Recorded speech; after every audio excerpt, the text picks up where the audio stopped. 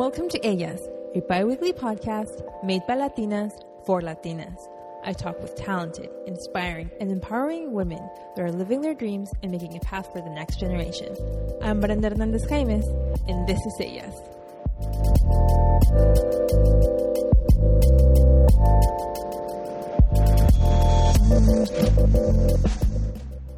Hello, welcome back. I'm Brenda Hernandez Jaimes, and on the 16th episode of Ellas, I have the pleasure of introducing today's guest. One is a fashion designer, attorney, Spanish teacher, and founder of Spanish Sin Pena, and the other is the creative and communications director of Spanish Sin Pena. Welcome, Wendy Ramirez and Jackie Rodriguez. Very excited to be here, Brenda. Thank you so much for providing us a space to just share our stories and for the amazing work that you're doing. Yeah, thank you so much for having us and holding space for us. We're looking forward to having this important conversation. It's such an honor, and I love the work that you both are doing, is teaching and providing a safe space for our Latinos who are professionals, who are interested in learning Spanish and having that confidence and that empowerment again. Because I think that's something vital and important right now, especially in our current political climate. And thank you for being here in Ellas. I just want to start, if you've listened to an episode in Ellas, I love to start from the very beginning. So can you share with our listeners, both of you, your childhood, how it was like growing up here, and what motivated you to study law, and what motivated you to study communication? So can we start with Wendy? Sure. So I'm from East Los Angeles. I was born here in the U.S., but when I was young, I just spoke Spanish. I think I didn't really learn English until about the third grade. But by the time I was in high school, I had lost my ability to communicate in Spanish. But one of the other things that I loved when I was growing up is making my own clothes. And so I was sewing when I was 10, and I really wanted to be a fashion designer. And so, but I didn't know which path to take, right? I was torn. I did a program that took me to Sacramento and exposed me to politics. And so really the question that I asked myself when I was a junior in high school was, how can I help my community? How can I serve my community? Because that's really what motivated me to even go to school, because before that I was being a troublemaker, but that's a different story.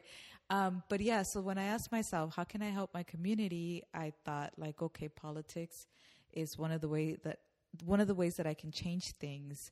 And so, but even back then, I remember having this gut intuition feeling that I would come back to fashion in my mid-career at some point.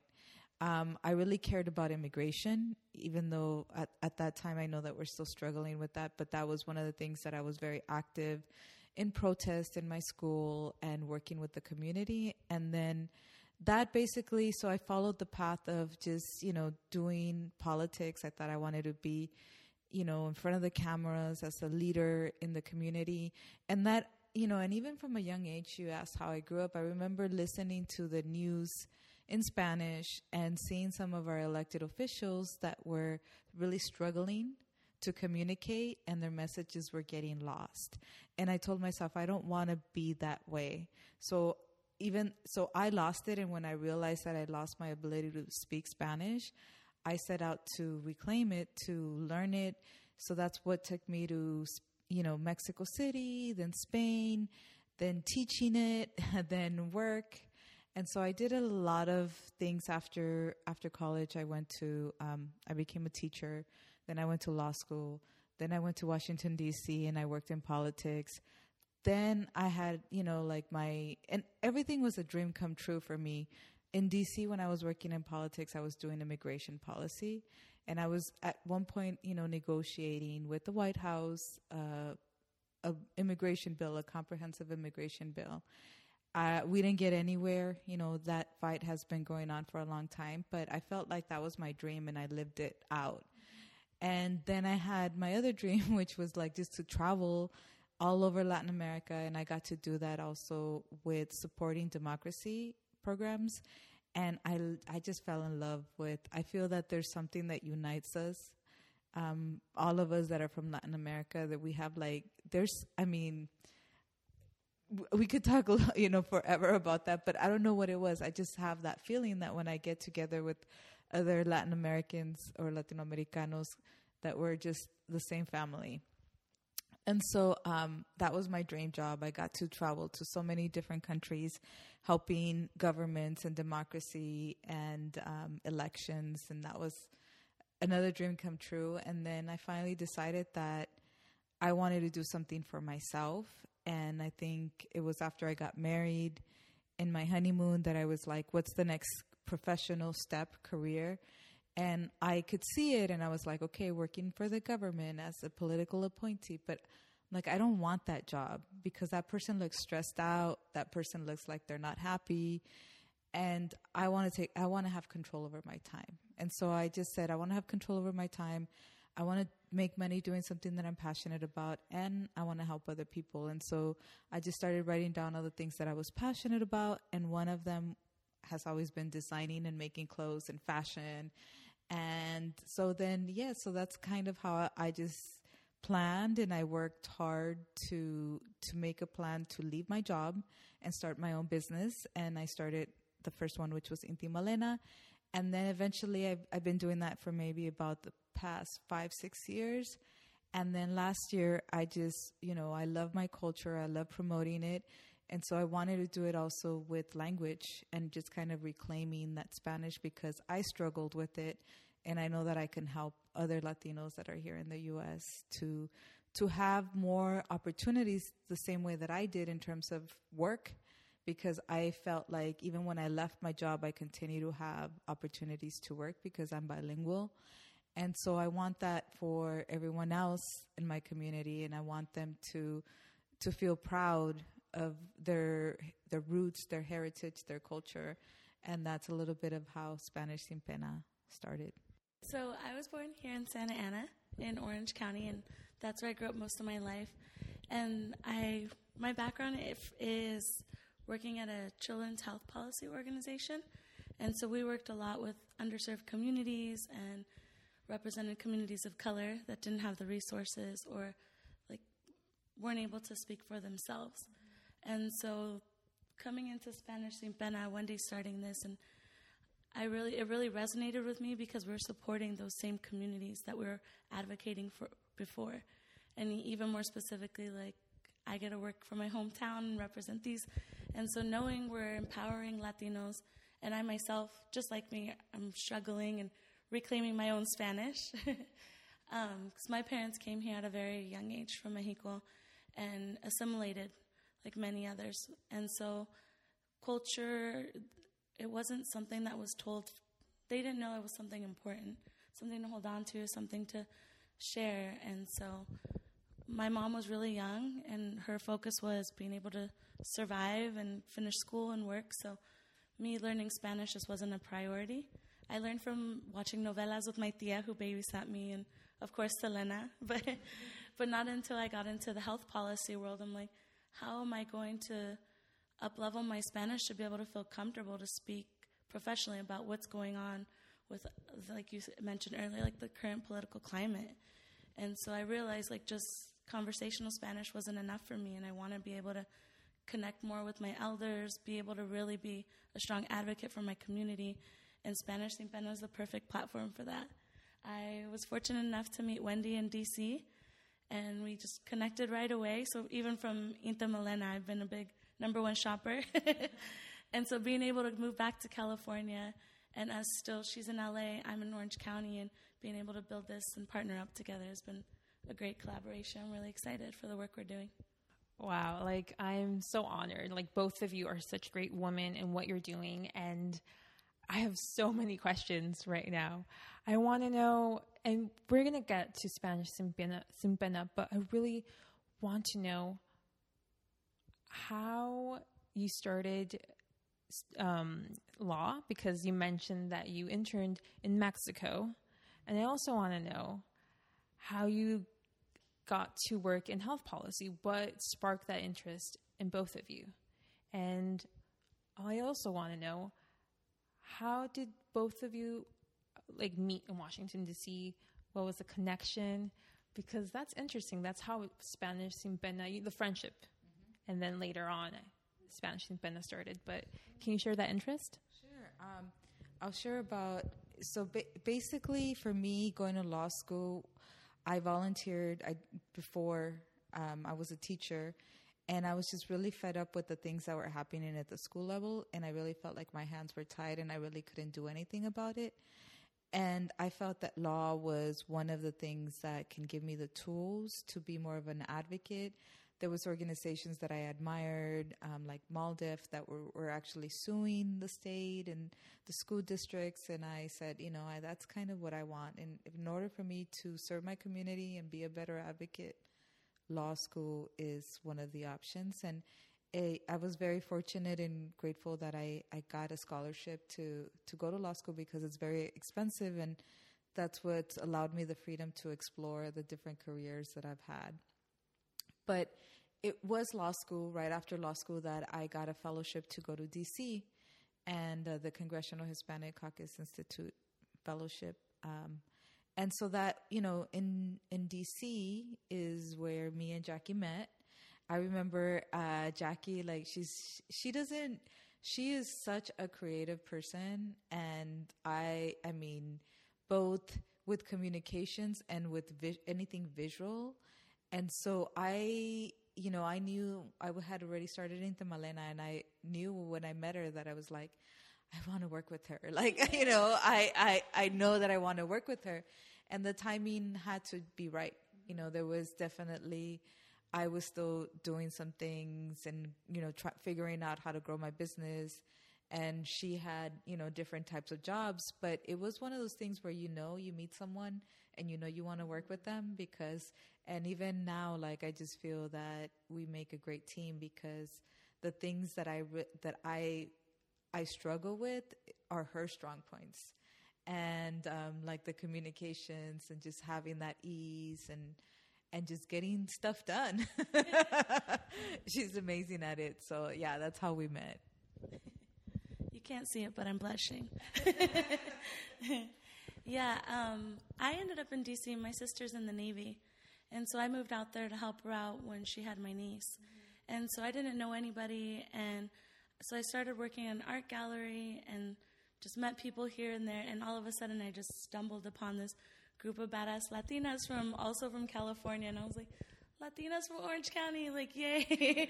And so they Wendy and her husband Luis had a house full of amazing, inspiring people, so we just became really close.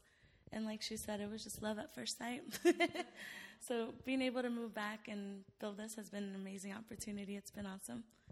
And then one of the other roommates in the house, she knew I was working directly. I did direct services with families, also in underserved communities in Washington, D.C. And so when I moved back to California, she was building her communications team for the health policy org. And she was like, I know your heart's in the right place. I know policy is the other side of it, but I think you'd be a great fit. I want you on my team. And so that happened, and I ended up loving it. I was kind of nervous because I lived in D.C., but I wasn't part of that political.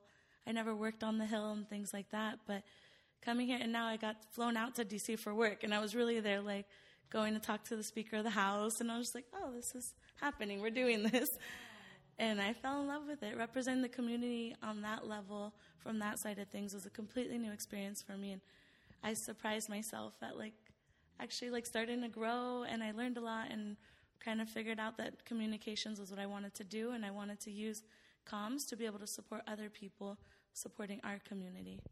And while we're talking about the great work that you've both have done, can you share with our listeners all the highlights while working in DC, the lessons learned, and the mistakes that both of you made in your career that you now apply in your current businesses and your current work, and maybe for anyone that's interested in working in the politics side of law and of public health, what can you share with them? So I worked on Capitol Hill, and it was very, very challenging. I was there because my intention was to have an impact in my community and to change policy. And it was very, very difficult to do that. Policy moves really, really slow, specifically at the federal level. And what was challenging for me was just that it was a little bubble where people have a lot of power, and it really goes to their, to their head. And a lot of young people, very driven, very ambitious, but also, a lot of people taking credit for work that they hadn't even done. And that's what I felt like. Politics was just about a lot of people trying to show off, saying, my boss or, the senator, the congressman did this, they did that. And in reality, it's like you're spending most of your time fundraising for your next campaign. That's, that's basically, and I mean, there are good people in politics, and there are people that are there to serve their community and are driven by that. But that the hard reality of that's the way that politics works. And they always say, you don't want to know how the sausage gets made is one of the things. And it's like, actually having lived it, I was not happy. I mean, I stayed there because of the influence and that I could have on immigration policy. And I was not happy doing that work. It wasn't until I left that type of work where I found myself in a much better environment where people were working to help communities and not to advance their own personal agenda. But one of the things in terms of lessons learned, though, I think that what I would want to say and what I apply today is one of the things that I learned is that you have to ask for support from other people. And I was turned off at that. I was turned off from that at first because in politics, that's all it is. It's like favors. It's who do you know? Who do you know that can help you? And I didn't want to be a part of any of that. But as a business owner, as an entrepreneur now, I understand that you can't do anything by yourself, that you need support and you need help and you need to ask your friends for favors. and that's still something that's challenging for me to do, is asking other people to help out and using my contacts and my personal friends to get to do some of the things that are going to move either my business forward. And that's a hard lesson for me that I'm continuing to stretch and do it. And I don't mind telling everybody about it. I think that's where we play on each other's strengths, because I'm like, look what we're doing. And then it's also because it comes from a genuine place and they know our intention. So it's not using someone. It's just like, this is the work we're doing, and we're also like super supportive and love collaborating and uplifting others that are doing good work. So we're all about it. I think for me that one of the biggest lessons learned throughout this, like being an advocate and supporting and representing underserved communities, like a lot of times you forget to advocate for yourself, and especially working in nonprofit. And it's sad how often you hear that, and so just really making sure not to give up your power, to advocate for yourself.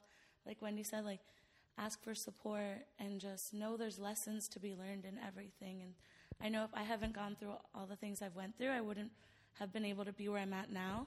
And I asked myself, like, what do I want for myself? And so now being able to blossom into this communications director, and it's just been really great and really empowering, because now I do have, I have power over my time. I get to work from Mexico on my cabana next to the beach. We were doing that last week, and it's just great to be like, this is my job. This is what I'm doing. I'm owning it and like believing in myself. And so that's definitely something to tell people. Keep advocating for yourself. Don't forget.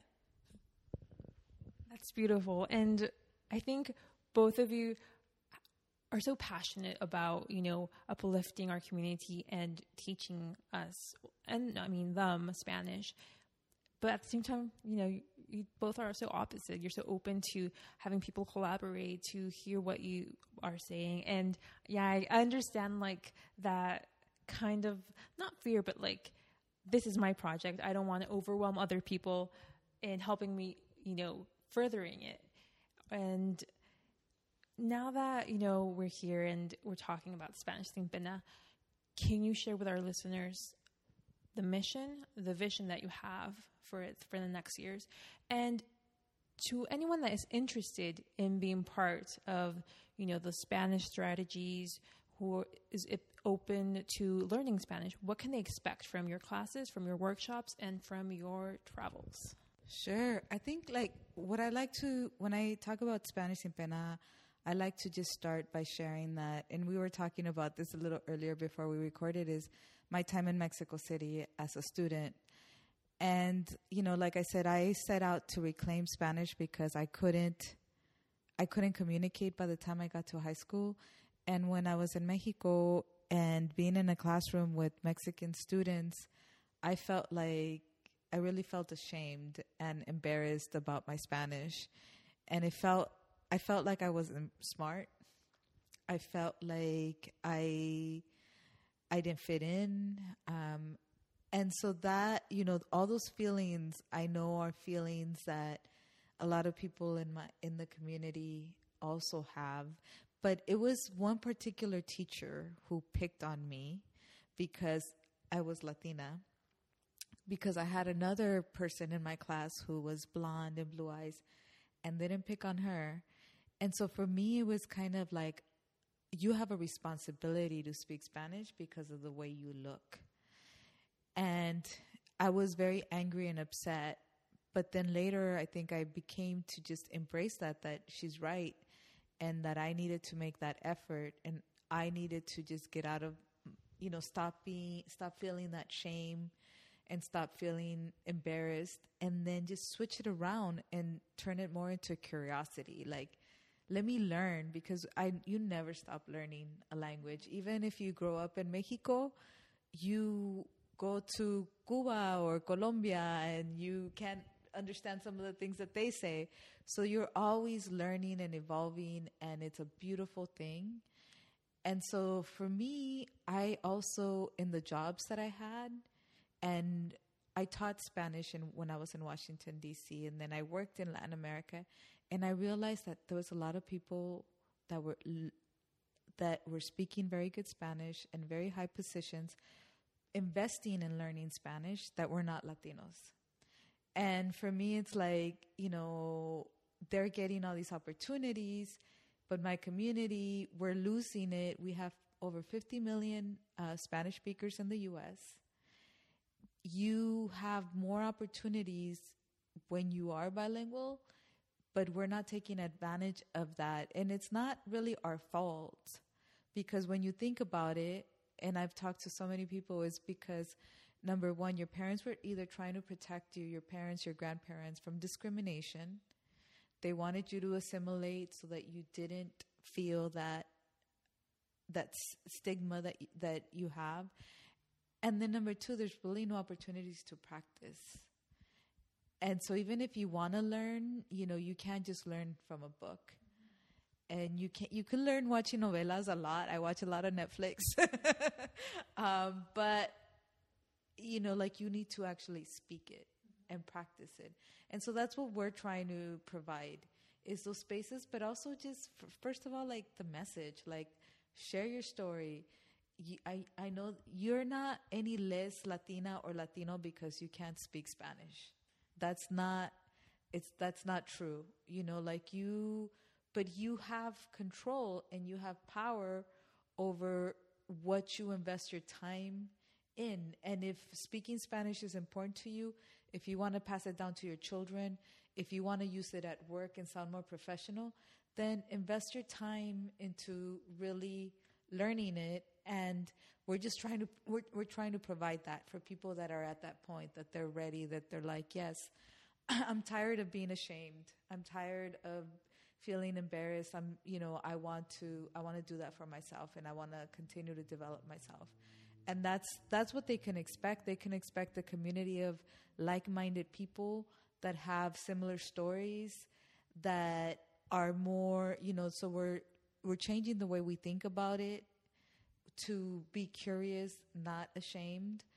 And we're just creating the resources and the ability for you to actually practice and succeed. Yeah, and I think the name is so perfect. Like Spanish Sin Pena really just represents, because for me, I don't have that much pena. I'll still try, and I might not be conjugating correctly, but like one of the things that's really taught me is focusing on your message, not your mistakes. And so I'll keep trying, and for me, it's more important to make that connection. And they'll be like, I know what you're trying to say. And so it works. And so now being able to just take that next level and really just fine tune it and really get it down. So it's not just cute Spanish anymore. It's like, okay, she's so professional. So I'm really looking forward to, and I've seen my progress. I see tias I haven't seen in a while, or I'm with some friends, and we've actually been traveling to Mexico a lot lately. And so this past week in Puerto Vallarta, I did some interviews with some of the locals, and Wendy wasn't with me. I was by myself, but I do love the cultural part, talking to the locals, hearing more about what they do, their food, their art. And so I kind of just, Sin Pena went up and told them about what Spanish Sin Pena is and how we want to represent them and, share their message. So there's a lot of really cool videos on our Instagram page. And I did those interviews. And that was my celebration this week, that I pushed through it. I didn't let the mistakes take me back. So it's been really exciting. The cultural trips have been a lot of fun. You all mentioned something very great. And the reason why many Latinos, first generations, I want to focus on, they don't know Spanish or they forgot to speak Spanish is because their parents suffered through discrimination. And yes, we talked about it earlier, and some children are fortunate to have empowered parents that they don't give a fuck of what others have to say, and they continue speaking Spanish to their children. But others don't have that. And it's amazing, even in the name Spanish Sin Pena, not to have that embarrassment to speak the language of your family, of your heritage and your culture. So if anyone that is interested in starting a workshop, do they have to be professionals? You say that they have to have that open mind. So, and it's great because I feel like you teach someone Spanish if they're not interested. And can you give us an example of what your workshop gives? What can a listener expect once they attend a workshop? Sure. I think, one of them, what we're trying to do is we offer workshops. We offer free workshops or a minimal cost to give strategies basically on how you can improve your Spanish and share your story. We also do, like we did today, meetups where we just kind of meet up very informally to practice so that people that want to practice can practice. And then for people who really are committed and need more support, we offer a program, a structured program with curriculum and with a lot of opportunities for you to speak and get coached on, your pronunciation, your conjugation, but also the culture, understanding all through the lens of looking at our culture and all through also the lens of what are you passionate about? What are your personal goals that you want to achieve? And that's what we focus and we work on. So I'll give you an example of one of, a friend of mine that I worked with, and she's a teacher.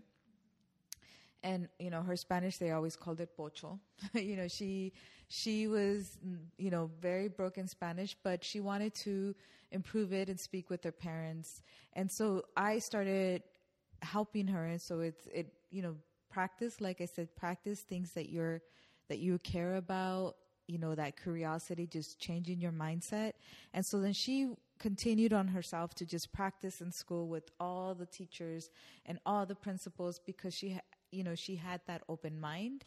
And then her goal was like she was able to do the back to school night for the parents in Spanish, and she told them, because one of the strategies that we share is like, tell people you're learning. Tell them that you're not, that you're not fluent, but tell them that you're in the process of learning. She shared with the parents that she was learning Spanish, and she did her whole back to school night in Spanish, and she felt very happy. But then she also told the parents, it's so important for your children to speak Spanish. Like, look at me, I'm an adult, and now I'm learning it.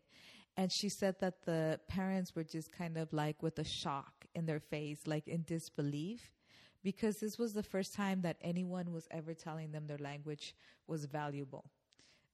They always thought it was, like English, learn English, your kids need to learn English. And, and they didn't feel that they had anything to add. And so for me, like for her to tell the parents of the children that they should continue to speak to their kids in Spanish and to have that confidence and to show and to spread that message, I think is kind of the ripple effect that we're trying to have. And so people can expect to have fun. That's our approach, is like, how can you have fun learning? Let's take away the shame by making it fun and building that confidence. And then they can also expect to really work on their personal goals and think about how it would be if they were fluent. How would that change their life? Who would they connect with? Who, and so I always, through the workshops, we walk people to visualize that. Like, what would it look like if you were completely fluent in Spanish? How would your life change? And that's how we focus on people's goals. Yeah, and those strategies are really helpful because there's so many different kinds of learners. And for me specifically, I'm a visual learner, and I also just really believe in like the power of manifestation. And so like drawing your picture of where you're going to be, who's surrounding you, like it's really powerful to see that, and it helps you want to continue with that long-term goal of whatever your objective is. And also just kind of, I think the program's really good about shifting your mindset about the way you think about things. And so even being asked sometimes when you're like, what's your relationship with Spanish? And they're like, my relationship? Like, you've never thought about what your relationship is with a language. And Wendy shared she's experienced like non-Latinos being able to learn it quickly. But for us, I feel like it's different because there is that emotional attachment, or we are carrying those traumas, and so sometimes those aren't acknowledged, or we don't even see them as us carrying those for other people. So having those conversations and asking those questions that people haven't been asked for, like, really bring out a lot and change perspective and shift their mindset. Now, that's something different that I've never heard when learning a language. Strategies, your personal goals, where do you see yourself once you have that language and the people surrounding you? Like, wow. Like, I learned French in university, and I was never asked those questions. I think no one asks you those questions when learning a new language. And that's something different that you both are doing, and so refreshing and inspiring, that by changing your mindset, taking down that embarrassment. And Jackie, Wendy, you said something really important during school, how she was telling them, to the parents, you have to continue speaking Spanish to your children. My mom was approached when I was in kindergarten, and they told her, stop speaking in Spanish to your daughter because you're going to confuse her. Because I didn't know English until I started kindergarten. And just that little thing stops a child from continuing to speak Spanish. And you said that how non-Latinos in Washington were giving so much opportunity, and their career was so successful because they were speaking Spanish, while our community is being denied that. And it's a whole history of racism. And it's really sad. And I'm so happy that you both are continuing this. And can you give us examples of students that have inspired you to continue your mission in Spanish Sin Pena? And have you encountered many students of like, I don't understand this. For example, like Spanish in Latin America is so different. Accents, the way you say different words. We have so many ways of saying just one thing. I would expect someone that's interested in Spanish Sin Pena might be afraid of like, am I going to learn Mexican Spanish, Cuban Spanish, Venezuelan Spanish? How is the Spanish taught in these workshops? So the workshops focus more on strategies and, that you having the vision and more, but the program itself is where we really delve deep. And I think there's a universal Spanish. I mean, if you ever watch Univision or, like the news, there's a Spanish that everyone can understand. And that's part of what we focus on, but we also bring in your personal goals and expose you to the different accents, to the different words from all over Latin America. Like right now, thanks to Jackie, I'm working with a brother and a sister whose dad is from Chile, and they're going back to Chile in November. And one of the things is like we're focusing, and I myself through this process have been learning all these new Chilean words like cachay, and and I love it. I mean, I love continuing to learn and grow and helping them in that process. And they get excited when they know that what they're learning is going to be helpful for their trip, and so they're more curious. So again, that's what you can expect. You can expect on what are your own personal goals, and then you have the support of someone that's going to help you get to those goals, but also exposing the different cultures that we have, like bringing all that in and allowing you to recognize, okay, because sometimes one word that you say in one country can be a bad word in another country, and it can get you in trouble. And so it's kind of just being aware of those things, but, again, having fun. And yeah, I mean, I think that, and, to the point about what you said, same thing. They told my mom the same thing with my sister when she went to school about not speaking to my sister in Spanish and taking her out, just putting her in English only, because the teacher told my mom, you're doing a disservice to your daughter by continuing to speak to her in Spanish or wanting her to learn Spanish.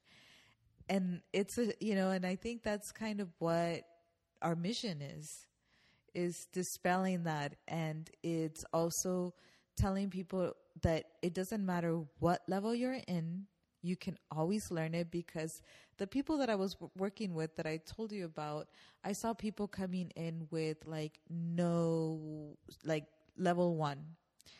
And by the end, they were able to speak. So to me, I've seen firsthand that it doesn't matter what level you're in, that what matters is the effort that you put into it, the dedication that you put into it, and the people around you that are supporting you. And so we are the people around you that are supporting you and encouraging you, but you have to put in that effort and the work. Exactly. And so that's what I think people can expect from what we're trying to offer.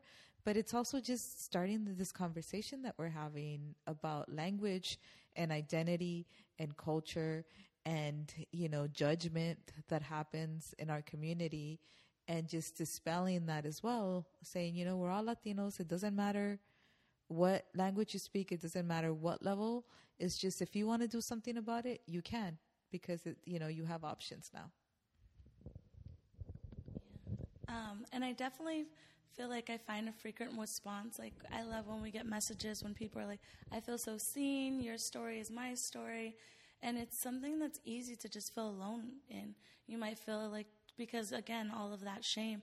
And so knowing like there is another community that we're trying to build and tell people about, because when we get together and we talk about our stories, where our parents are from, or our relationship with Spanish, and you hear someone else say that, like, it's just, even right now, you guys sharing the story about the teachers, like making those connections, that's also empowering to know you're not on this path alone. And so just really that sense of community has also been really helpful. And I want to ask you, because you ask these to your students. What is the relationship that you have with Spanish? How do you see it, and what are your goals? Because we mentioned it before, but now currently, what are the goals that you have in speaking Spanish and the relationship that you have with it? For me, it's been a fun one now. I mean, I think at the beginning, like I said, when I got stuck and I felt ashamed and I felt embarrassed and I felt like I wasn't smart enough, but then that shifted, and I feel that I have a really beautiful, evolving relationship with Spanish, because I think it's alive. It's not something that's static. It's something that changes. It's something that continues. We continue to create words, and language is alive. And so for me, it's just this relationship out of curiosity. Like, I feel like Spanish is my teacher, and I want to like learn from her and continue to learn from her, because she helps me to communicate with so many other people. And so that's the relationship that I have her. And I think the goal for me is for me to share that teacher with my community here, and for people to like feel empowered and feel supported and be able to feel that connection to their roots, to their family, and pass that on to the next generation. That's really what the goal. I know it's very ambitious, but even if we impact a handful of people, then I think that it's worthwhile pursuing. I feel like what I want our students to feel, because I feel like I am in that stage of reclaiming and feeling empowered, because I know I'm working on my own Spanish. And so it might sound kind of silly that like I'm not really like the best at speaking Spanish or on the level I want to be at, but I'm also be like, come take our Spanish program. But because I am reclaiming it, and so I really do feel like my confidence has been building, and I'm like, I can be learning it and also like getting other people to learn it with me and enroll to learn it for whatever learning objectives they have for themselves. So it has been a lot of fun, and also making me feel more rooted. I go and have full conversations with my Nana, and I don't let myself go to English because that's easy to do. And so really just putting that work in, practicing, and feeling confident has been really exciting. And what does your family say right now that you're reclaiming Spanish? Do they say any words of encouragement? Because as we know, we don't only suffer from not continuing speaking Spanish from outside, but also our family makes fun of us because of the accent that we have, or you speak like a pocha. So I want to know, what does your family say? Yeah, no, I was definitely the pocha in the family, but it's constantly like, oh, it's so cute, or oh, like, so. But they've been really encouraging. I've told them about what we're doing, and my Nana, she only speaks Spanish, but she understands English, and she actually came to one of the workshops, and she's like, así me siento, pero con inglés.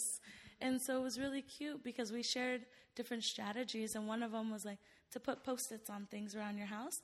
And so when you learn that, take your Post-it off, and now you know how to say that object. And she's like, lo voy a hacer. And so I went to her house, and she has little Post-its in English, like around, and so seeing her, like, taking these tools, and I'm like, you can do this. And then my stepdad, he's always just like, well, for dinner tonight, let's only talk in Spanish. And it's nice when it's more of like a limited time, like, okay, tonight we're having dinner and speaking Spanish, correct me. So I'm open to it, versus sometimes I feel insecure about practicing all day, because the constant corrections all day can be kind of just like a little disempowering, or I'm just kind of like, let me just speak in English to get my message faster. But now when we have like certain spaces and I'm like, okay, I want to practice, I'm open to this feedback, let's learn together. And then my mom came to the lunch today, which was really cool, because it's just out of her space to be around different people. And so she came and she's like, that was a lot of fun, like, I love what you guys are doing. So they're really supportive, and I'm excited that they are, and they're actually coming to the events. How about you, Wendy? What does your family say? Because I know you interned in Mexico, you studied at UNAM. But what does your family say about you, founding Spanish Sin Pena and helping our community? My family thinks I'm crazy always, right? Because I have ideas and then I just run with them. And, this is one of the ideas. And I think, so for me, I have a niece and I decided that I'm just going to speak to her in Spanish. And my sister speaks to her in Spanish and English.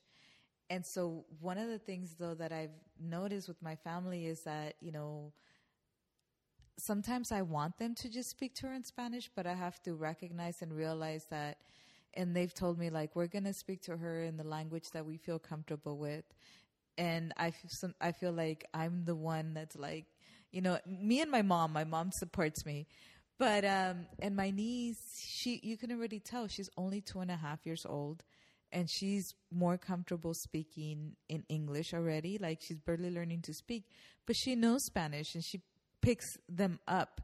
And so I don't correct her and I don't tell her something's wrong. I just tell her, sí, pero en español se dice, or when she says it even in Spanish, I'm like, that's right. And in English it is. So I'm always encouraging her to learn both of them. And it's great to see her know both languages and actually know what something is called in English and in Spanish, and just seeing that. And I think that, I'm setting the example in my family with my sisters of let's teach her Spanish. Let's make sure that it's, because she's going to, as soon as she goes to school, it's all going to be English. But yeah, my family, they think that I'm crazy and that I just, have crazy ideas and I run with them, but they're supportive. It's really amazing that you said that you're the one that teaches Spanish to your niece and that you speak it with her, because a lot of parents from, growing up here in Orange County, I remember I still speak Spanish in my house with my parents and my family, but I remember people saying, no, we speak English because that's what they speak in school, and we have to continue that. And it's great that you're doing the opposite. You're like, okay, now, yes, both, because that it opens the doors for many of us, knowing more than one language. And I think that's one of the mindsets that you have to change, that accepting that, yes, knowing more than one language opens the doors for me. And you mentioned something about great strategies of the Post-its. Can you share with our listeners another 2-3 strategies they can expect once they start learning Spanish in Pena? Sure. So one of the first strategies that we say is, acknowledge your story. See, first of all, share it. Tell people whatever shame you have, shame goes away when you share what you're ashamed of. So that's the first strategy, is share your story, tell people, enlist people to help you, rather than being afraid of making a mistake when you're telling someone where you're from.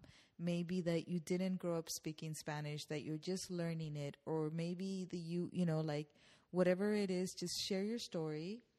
And then one of the other ones that we have is, it's the message that matters, not the mistakes. So focus on your message and your intention, because your language is very powerful, but you can feel that energy. So when you have good intentions, and when your intention is to help someone or solve, a problem that's happening, focus on, what your intention is and what you're trying to get across, and not that word that you can't remember how to say in Spanish, or that mistake, or that you can't conjugate that word correctly. So that's another tip, is focus on your message. And then another one is, what's the best way that you learn? And, are you visual? Do you want to increase your vocabulary? Do you want to improve your writing? Do you want to improve your speaking? So you have to focus, see what it is really that you want to learn and how you learn, and adapt. What we do is we do brainstorming sessions of here are a number of different ways that you can learn. What's the strategy that's going to work for you? But have fun. I think the one thing, and for me, that's at the root of everything, is having fun. I'm a teacher at heart. I've always been a teacher. And what I realize is that when you're having fun, it's so much easier to learn. like you can. And so we really advocate for, okay, I ask people, what are you passionate about? What do you love to do? And it could be something as simple as like, I love baking. And so I have them watch Nailed It from Mexico, on Netflix, or I have them watch YouTube recipes, or, because you're not just focusing on learning the language, you're focusing on things that you already love. And how do you continue to improve the language, doing the things that are already in your everyday life and that you're enjoying and having fun? Yeah, I think integrating the strategies into your everyday life has been what's really helpful, because we're already on our phone. Put your social media on Spanish. Add that Spanish to your keyboard. Like, just really the resources and strategies meeting you where you're already at and not having to go out of it. And of course, there's some like practice and discipline, but it's not just hours of studying in the books, because you also don't want to burn yourself out. But focusing on where you're at and how we can integrate them in has been really helpful. And now, for anyone who is interested, like they're going to, get Spanish, can you share the cost? When is your next trip of this year? And the prices as well, and the 30-minute strategy session. What can they expect from that? Sure. So I guess for the listeners, we always have all our updated information on Instagram.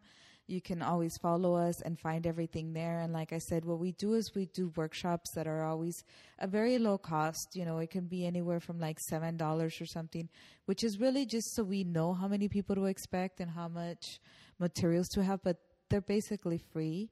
We're going to start probably doing more webinars also for people, because I've spoken to people from all over the country. I mean, from Montana to Detroit to just everywhere, who want this and who need this. And so then we do have a 6-month program where it's actually you have to apply, because we want it to be a good fit. We want to, our time and our resources are limited. And so we want to help people that are ready, that are committed, and that really show interest, because we're investing our time. And people that are leaders, we want to amplify their message. We want their message to be able to be heard, not just in English, but in Spanish. And we feel that that's the way that we create positive impact in our community, by amplifying the message of others. And so for our program, it's a 6-month program. And we offer everything from scholarships to an exchange. Like if you have work that you can help us, for example, if you're good at podcasting or other source, then we exchange that also for you to join the program. And then for there's also professional development funds that people have through work that they can use in order to take the program, because we're really developing your leadership skills and your language. And then there's a cost for people that want to make the investment. And so it all depends, and it's all on who the individual is, but it's an application process. And then through the application process, you let us know kind of where you're at, if you're interested in our scholarships, if your job can help you pay for this, or if you can do it on your own. And that's everything that we provide. And our next trip, we're thinking Colombia, and my husband's from there. And so, but we'll see. We like to do cultural trips where it's like it coincides with either, un festival or something where you can go learn about the culture and not just hang out at a beach or but more experience the culture. And so that we have to look at that, but we want to make more of those opportunities available. And definitely Mexico and Colombia are, two of the countries that we're going to be planning more trips to. Yeah, and we actually have a couple personal trips coming up. Wendy and Luis will be in Peru next week. And so we're excited for that, so we'll be posting videos and stories. And then I'll also be visiting Mexico City in October, so stay tuned for Lucha Libre videos. And then so she shared about the program, but we're also offering a free strategy session. And so it's 30 minutes, and it's just a great time to connect and hear about what your personal goals are, and kind of just from there, like, start developing that action plan and telling you a little bit more about, about our program and how we think it'd be a good fit and what kind of resources, because we definitely like to have them customized based on the goals. So if anyone can just text C, like SI, like, yes, I'm ready, SI to 444999. And it's really simple. They'll get a link, text back to them. You click on the link, and you can pick whatever day and time works for you, and you'll be talking to Wendy. So it's nice to know who's going to be on the other end, what to expect. And so there's no pressure. It's just a great time to connect and hear your story. I just want to add that, yes, thank you, Jackie, so the strategy sessions, basically what it is, and for all your listeners, I will definitely, when your episode comes out, open it up for them in particular. But basically I will go through strategies that are helpful for you based on your goals. And my goal is, or my intention is, just to be a resource and to ask you some of the questions to see where it is that you want to go, but what are the things that you can do to help you and support you. And I learned so much from just helping other people that I feel like it's just, it's an amazing thing to connect with folks and to hear the stories. Thank you. And it's so great to know that it's so genuine how you're creating the safe space for our Latinos who are interested in learning their language and having these diverse strategies to just learn it. And now that we've talked about this and talked about your childhood, your life in Washington, creating Spanish Sin Pena, if you had the opportunity to go back and speak with your younger self, knowing what you know now and experienced everything, what would you advise them? So this is going to sound a little crazy, but I would advise them to be in touch with their future self. And Jackie and me, and I have another friend whose name is also Wendy Amara. I'm going to give her a shout out. She's a life coach, but she does these events that we've participated that are called Future Self Experiences. And it's basically wherever you're at. So my younger self, and I think I always followed my intuition. So I think that my younger self always was smart enough to do that. And regardless of what anyone said, I kind of just went for it. And I would continue to do that. But I think that being in touch with your future self and asking yourself, what kind of life do I want to live? What is it really, rather than the noise, which is, what do you think you should be doing? What do you think that, like your expectations, what are the people around you doing? What do you think, when you're worried about what others may think, it's more like, no, my future self, who is she? What does she look like? Where does she want to be? Who does she want to be surrounded? What kind of life does she want to live? And when you get in touch with that future self, it takes away some of that noise that's around you. And so I wouldn't change anything of what I've gone through or just knowing who I am. I know that everything is an evolution and we are all here to evolve. But yeah, I think I would tell the people who are struggling with that, with the judgment, with what should they do, I don't know what path to take. I don't have any clarity, is talk to your future self. Ask her those questions and she's going to respond because she knows even when you feel lost. Yeah, a snap to that, because I just recently discovered that workshop a couple months ago, and it's completely shifted my perspective and my mindset. Like, I have Post-its on my laptop and my mirror in the morning, and it's constant, like, would she be thinking this? Would she be here? Like, and so if I ever kind of stray away from what my goals are for myself, and then I see that Post-it, or I have this accountability buddy, and they're like, okay, what are you doing to work towards your future self? I'm like, it just gets you back into it because you felt that energy, you have that visual of what you want to be and where you want to be. And so that's been really empowering. And I think also I'd want to tell myself to just own my power. I mean, we talk about working with our future self, but, from traumas from your inner child and things, like you have all these things you already deal with and things you're healing from. But then on top of that, we're women. On top of that, we're Latinas. So I'm constantly feeling like imposter syndrome and other insecurities. But now when I want to offer my services or I want to present something, I'm like, why should I feel this way? Like, my future self would be like, go do that presentation. Like, go talk to that client. Like, you got this. And so I wish I had her in my head a while ago. So she would have been like, we need to build this. Like, come on, let's do this. And so it's been quite an experience. And for our listeners who are still have that pena of speaking Spanish, and they are afraid of taking that next step of owning their heritage and feeling empowered through speaking Spanish, what advice would you give them? I mean, I think that, to ask themselves why. What are they afraid of?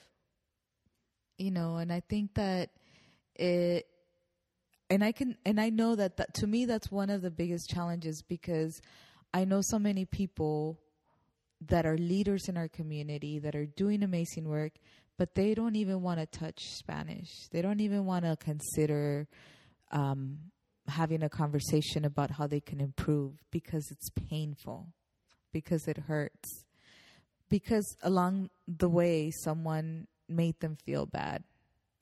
And so if that's you, ask yourself, what are you afraid of now? Like, are you afraid that someone's also going to judge you?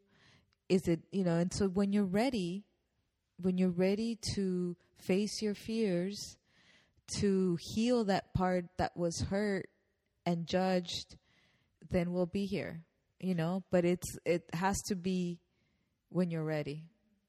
And we get that. So we're not pushing anyone that's not ready.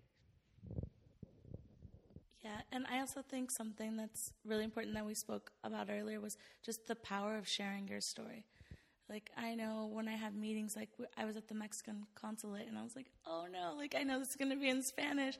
And so I started the meeting off and I told them, like, I'm working on my Spanish, but I want to do this meeting, and their reaction was like, we wish our English was as good as your Spanish. And I was like, all right, like, you just have that confidence. So really just telling people where you're at, they'll immediately, like, you can see it just like in them change and be more encouraging and not so quick to just be judgmental or judge your parents for not teaching you or judge you for, I've seen a lot on social media when people talk about, are you Latino less or more for not speaking it? And the comments, it's just, there's so many people that just don't know.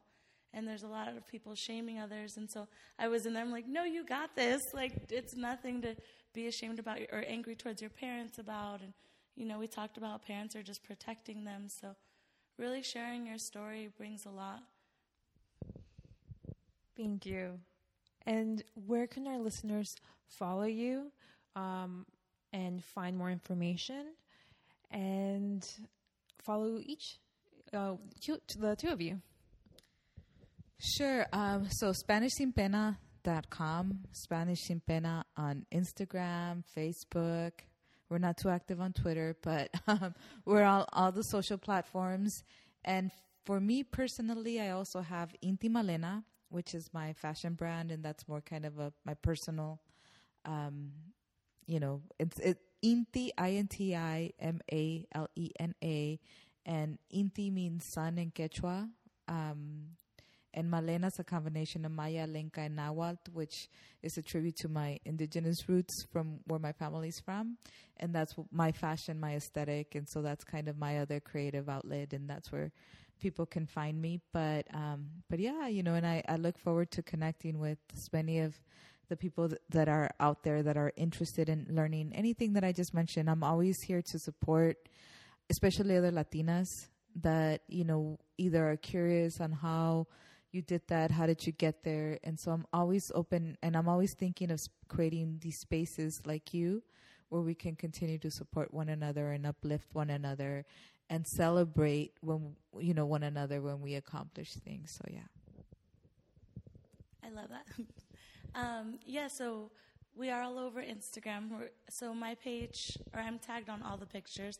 So if you want to follow me, I'm on there. But my handle is also Jackie, JACKI _EE. Thank you so much, Wendy and Jackie. This was such an inspiring conversation, and I really want you two to be back here on AYES because there's so much that we can talk about, and I think we just covered maybe 10% of it, but I would love to have you both back here. And thank you for listening at another episode of AYES. Thank you for being here. And you can follow AYES at Instagram. That is ELLAS, the podcast. If you want to share your story with me through AYES, you can mail at AYESthepodcast@gmail.com. That is ELLASthepod @gmail.com. And follow me at Bren_Jai. That's BREN_JAI. Thank you again for listening to another episode, and I'll talk to you in 2 weeks. Bye-bye. If you've been listening to AYES for a while, you know that I'm a big supporter of providing a platform for Latinas to share their stories and inspire current and future generations of women. With that said, I'm looking to get this podcast into the lives of more amazing Latinas just like you. You can help by going to Apple Podcasts and write a review. Tell me what you think and leave any number of stars. It would mean the world to me. Thank you in advance.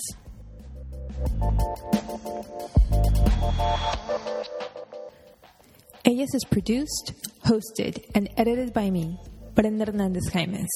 And thank you to Shro, who created the podcast theme song, Sunken Streets. You can download this track on freemusic.org or listen to him on Spotify, YouTube, and follow him on Instagram. This is AYES.